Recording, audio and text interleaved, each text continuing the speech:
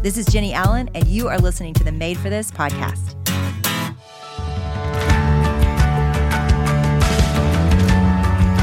Thanks to Rothy's for supporting Made for This. Rothy's are the perfect shoes for commuting and traveling. Everyone notices them. Yes, they have chic, pointed-toe flats, but they have tons of iconic, head-turning designs in bright but sophisticated colors. Discover the versatile styles you can wear absolutely anywhere and get $20 off your first purchase at rothys.com/madeforthis. On this episode of Made for This, we are going to be looking at Philippians 4, verses 14 through 16. Yet it was kind of you to share my trouble. And you Philippians yourselves know that in the beginning of the gospel, when I left Macedonia, no church entered into partnership with me in giving and receiving except you only. Even in Thessalonica, you sent me help for my needs once and again. And now, here's Jenny.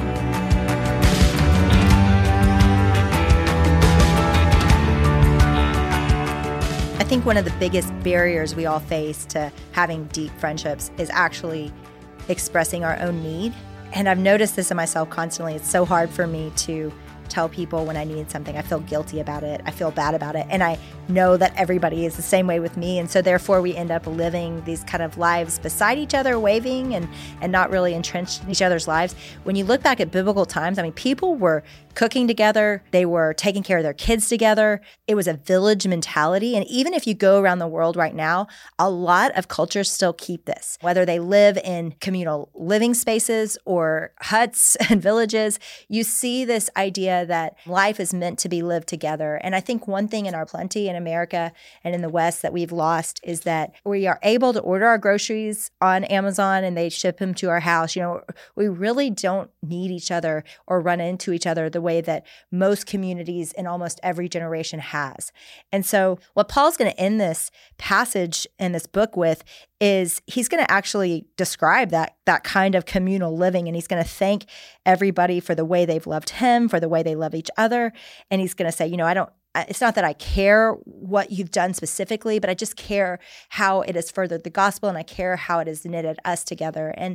And so I think this idea of like really being excellent at love and really being excellent too of expressing our need, those are two things that can develop friendship. I think about 1 John 4, it's one of my favorite passages where it talks about, let us love one another, for love is from God, and whoever loves has been born of God and knows God. And so there's this idea that because we are loved by God, we are people who love, and we're good at it.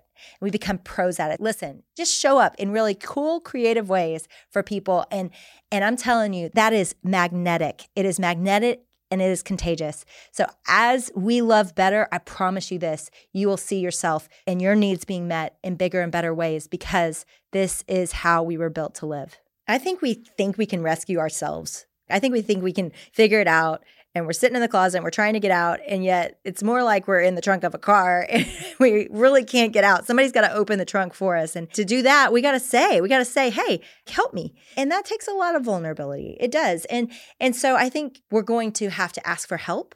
I know showing up for people and showing up yourself and revealing what you need, it's so scary. And I'm not saying it's going to be easy, but I am saying it's going to be worth it. God says that the best way for us to get free is to do life with each other. He built us as a body, Christ being the head, each of us taking our different parts. We have to depend on each other. And to do that, we've got to trust each other. And it's not easy to trust each other. In fact, it's probably one of the hardest things in the world to trust each other. And yet, the beauty of building this kind of life is that we will get more free. Like our lives will look more like Jesus, and our sin will fall off as we put people in our lives that challenge us, that encourage us, and that push us more to be like Christ. And the more that we lean into the community that God designed for us and that he built for us, the more that we are going to find ourselves running our races, throwing off the sin that so easily entangles us, and fixing our eyes on Jesus. And it's how we were built to live. We need each other. I know that this is not easy, what this whole season has called us to. Like it's so much deeper than, hey, get a supper club. Hey, build some friendships. This kind of community that God calls us to is deeper than any of us realize. To be fully known, to be someone that lives without a facade. And I don't think any of us want to be that person that has a facade, but I think we accidentally become those people sometimes. And this thing that the scriptures calls us to, it is costly. It's deeper than having some friends to go to dinner with or celebrate your birthday with. It's being fully and completely known, and it's terrifying, and it's not always safe. I think I should say that really clearly, that we're talking about a risky endeavor, and I wish I could call you to this thing, or God, as he calls you to this thing, that I could run around and protect you and make sure that those friends are good listeners and make sure that those friends are healthy people and make sure that nothing goes, and gets codependent. But honestly, all of it is risky and scary, and we will mess it up. Take great comfort in that. We will mess up community.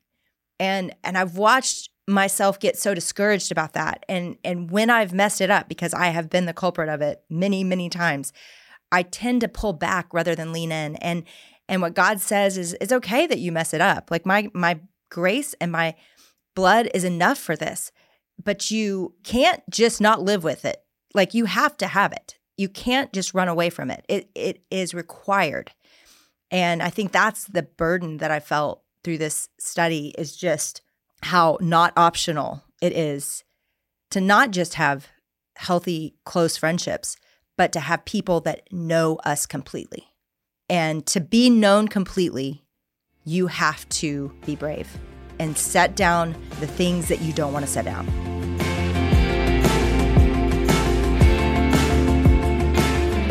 Hey, it's Chloe. And this season, we are being, like I said, a little nostalgic here at Made for This, because I can't even believe it, but we are arriving at 3 years of the Made for This podcast. And one of the things that has been most consistent all 3 years is our love for Rothy's. Like, they are so comfortable, so cute. I get so many compliments when I wear my Rothy's. They're known for their chic pointed toe flats that you've probably seen, but that's just the beginning. They have tons of iconic head-turning designs in bright but sophisticated colors. Plus, they work great with every outfit, so you can dress them down, you can dress them up. And what I love about them personally is that they're breathable, they're comfortable, and you can wash them. Yes, cute shoes that you can wash. I love wearing my Rothy's when I travel on airplanes. They're easy to take on and off. They look cute and make even a casual outfit feel a little bit extra sassy. Even after 3 years, my Rothy's still feel brand new because of the way that they stretch. All their products are knit with thread made from plastic water bottles. So they've repurposed around 125 million water bottles so far, making shoes. How cool is that? Your new favorite shoes are waiting. Discover the versatile styles you can wear absolutely anywhere and get $20 off your first purchase at rothys.com/madeforthis. That's rothys.com/madeforthis for $20 off your first order. We started out really with just 2 couples, and Carla and I would go on weekly walks and kind of talk about life. And then it became 3 couples, and then we jumped from 3 to 5. And we kind of waited to do all the big put your life out there stuff until we felt like the group was complete. And so one of those was the money discussion, which if you're willing to take that step and truly put it all out there, it creates a level of trust. If I can talk about this, if I can put this on the table and not be afraid of judgment, then I can start bringing other things. And then the other thing we did was everybody took turns sharing their what we call life map. So it was from birth to yesterday, where has God taken you in your life? Your family of origin, your formative years, when did you come to faith? What did that look like? How has that impacted your adult life? And so knowing each other from the beginning, even if you didn't know each other from the beginning, is where you have to start. And so you have to kind of put your fear of man aside and be willing to, this was the ugly part of my life. This was the doubt-filled part of my life. This was the lonely part of my life, so that you feel like you're not hiding anything. And therefore, people can kind of feel like they have the permission to delve in when you start to say, we're wrestling with this or we're wrestling with this. And you, A, understand better where they're coming from because they've told you their life story.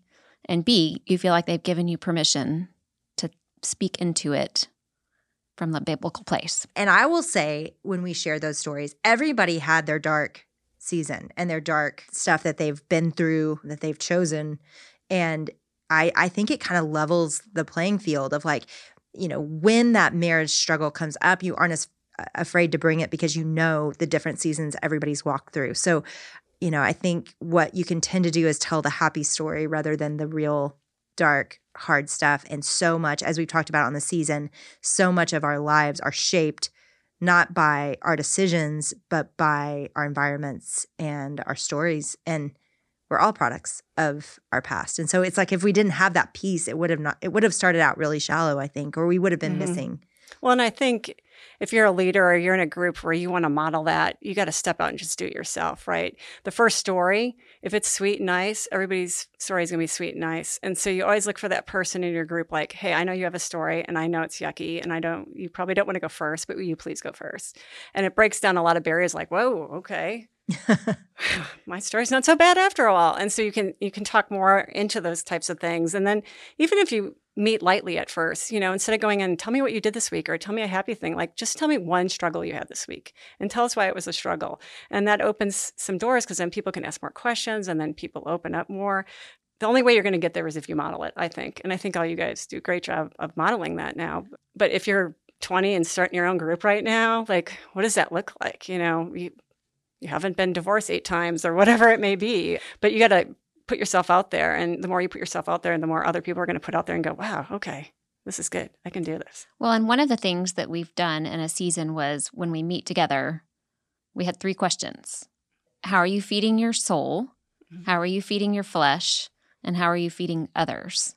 Knowing that you're going to have to come answer those questions encourages you to be in the Word regularly and to be self-evaluating regularly about how you're filling your time and your days. And how are you entering into relationships so that you can answer the questions when you come? I would have thought what we're describing would have felt unsafe, candidly. If I were listening to us, I would be like, that's great for them. No way. I'm not doing that. That feels very threatening and invasive. And I'm not saying it's never felt that way, but what do you think has made us feel so safe with each other? I think that some of it wasn't an instant group. So it wasn't just, we weren't randomly put together and it wasn't instant. So it was a kind of a thoughtful process of who kind of came in. But I do think a lot of times everyone's going to want to be playing ball, right? I think you can get groups where people are like, hey, my church told me to join a group and I joined a group and here I am and I really don't want to be in this group and I really just don't want to share. You get to the point where you do need to weed people like that out because no one's going to get to the level they need to get to. And the other thing is that you have to be willing to say the hard stuff. And I think in our group, we're willing to say the hard stuff. But I mean, there are times where I have to rehearse it 6 times over. Like, I'm going to go over to this person's house and I have to tell them X, Y, and Z, and this really stinks. And I don't know how this is going to come out. And, and to be able to walk out that night and go, hey, I know that didn't come out the right way, but I still know that I love you. And that the next week they can come back and go, yeah, you still love me. And you said it the wrong way, but I still love you anyway. And I think that's what you want to be. That's what makes a good group, is that you have to not only be willing to put your life on the table, you have to be willing to provide spiritual guidance on those people's problem. And if you just sit there and go, oh yeah, that sucks, let me tell you about your stuff too, right? You're just all going to sit there in a big pity party. Right? I would die. It would feel like the awful. Biggest waste of time if we did that. And instead it feels like movement. And it feels like a year and a half in, I am stronger. I am more disciplined. I am more at peace with our marriage. Yeah, I there's been so much fruit from this. And, we talked about in a different episode that you kind of become who you hang out with. Mm-hmm. And what's cool is I really, really love who I hang out with. And I'm cool becoming Carla and Ellen and Michelle. Yeah. And Elizabeth because y'all make me better. You're right. Iron sharpens iron. And it is.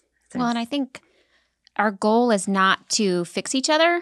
It's to walk alongside each other and encourage each other in their walk with Christ.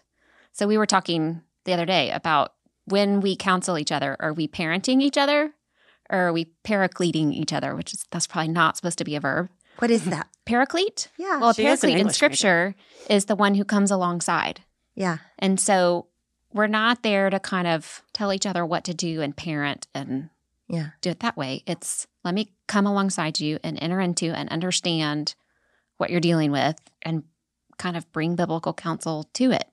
Yeah. As opposed to trying to kind of make my perfect friends. Yes. I think it's the fellowship goal rather than the socializing goal. Yeah. And one thing I love about you and Matt as leaders is Matt sends an email every week. It's like an update email. But I think these little things matter, and so I want to share them.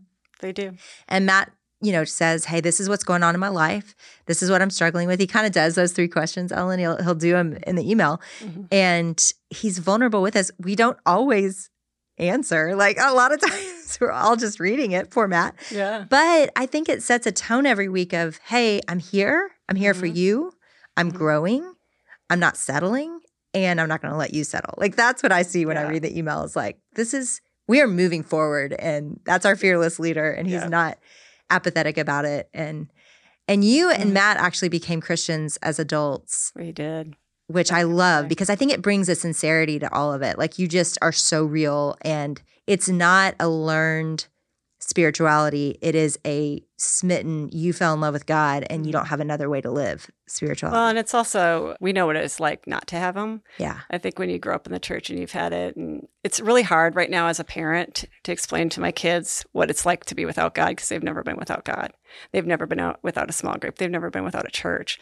And to be able to tell stories like, this is how it doesn't work. This is how hard marriage was at the beginning. This is how hard it was just to get through life and get on the same page value-wise. And you really need groups to get you that. We have a lot of getting in a group sometimes will get you to where you need to go in your beliefs.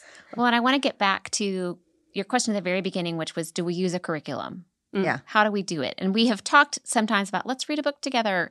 But the other things that we've done, like Matt on his weekly email summarizes what he's been reading in Scripture, which he's not saying explicitly. So what are you reading in Scripture? But it is kind of that gentle lead by example encouragement for all of us to be in the Word regularly. And then one of the other things that we have done this summer, we all kind of collectively as women committed to memorizing the same chunk of Scripture, which was Psalm 103, which I have prayed through for members of our group multiple times in different circumstances, and it has filled all of them. Some of us have been more successful than others at staying on track. Are you always talking about me? No, I'm talking about myself. I'm behind. Okay, I'm behind too. And we keep track. But Carla is so faithful to not every week, but kind of every 2 or 3 weeks, remind us, here's where we are in our memory work. Hope it's going great for everybody. So we're not necessarily giving everybody gold stars for staying on track, but there is kind of a steady encouragement and a reminder of the direction that we're headed in. But I think that memorizing Scripture together has been, at least for me, mutually encouraging, and hopefully Well, and it's been simple. Like we talk, so what you've heard, it's simple. We talk, we share our lives together, we pray, we memorize Scripture, read Scripture, we are counsel for each other. And is there much else? I don't No, but I think, like, let's just say there's a week you can't meet. Like, you can get in a really bad habit of like, well, we can't meet, or this person can't meet, and we can't meet. And all of a sudden you're not meeting for 3 to 4 weeks. But it's like, if you're in a week where you can't meet, you better be praying for each other. And everybody should be sending a text saying, okay, we're praying for this for Ellen, we're praying this for Jenny, we're praying this, on and on and on. And then saying, by the way, I did pray for you, right? And it just, you didn't meet, but you felt like you met because you're together in texts, you're still sharing your problems, you're still putting it out there. And I think that's an important thing about a group. If you don't meet, you still have to meet in some form or fashion, whether it's a text or whether it's an email. Well, I think about this summer because we were apart quite a bit. And one of the girls was in the car in a fight, and she texted us all. It was so vulnerable. It was so brave. I was like, I hope I would do this. But it just, I think it let us all in to a hard moment that she could have hidden. And instead we were praying. And God's used these difficult moments where we've been vulnerable more so than probably a book or a curriculum. Okay, so practically, if somebody's listening right now and they don't have this, what would you say they should do?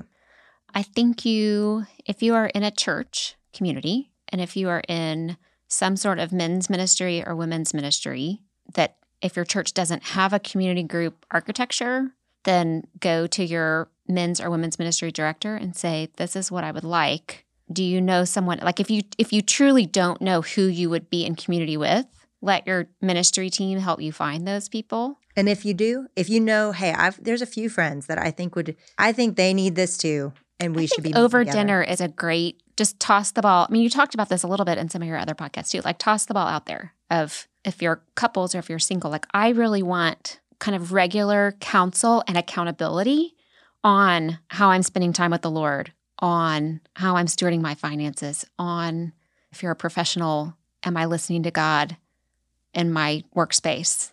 If I'm married or pursuing marriage, am I doing that in a way that is faithful? And so kind of have people over for dinner that you think might be interested in that and say, hey, would you do this with me or us? And would you commit to really being open? There's so much freedom in being known. I think there's, a lot of people who are afraid that if they're really known, they'll be rejected. And I just think that's a lie. If you are rejected, then those aren't your people. Right. So people who really want to be faithful with you won't reject you. We are so excited for you to find this. Our hope is not to show you something that you can't have. Our belief is this is something that you can have. And so whatever it looks like for you to take one step today to pursue this, to make a phone call, to send a text, to mention it to a friend, like, hey, what if we started something like this? It is worth it. And I'm not saying it's easy, but I promise you, you will not regret it.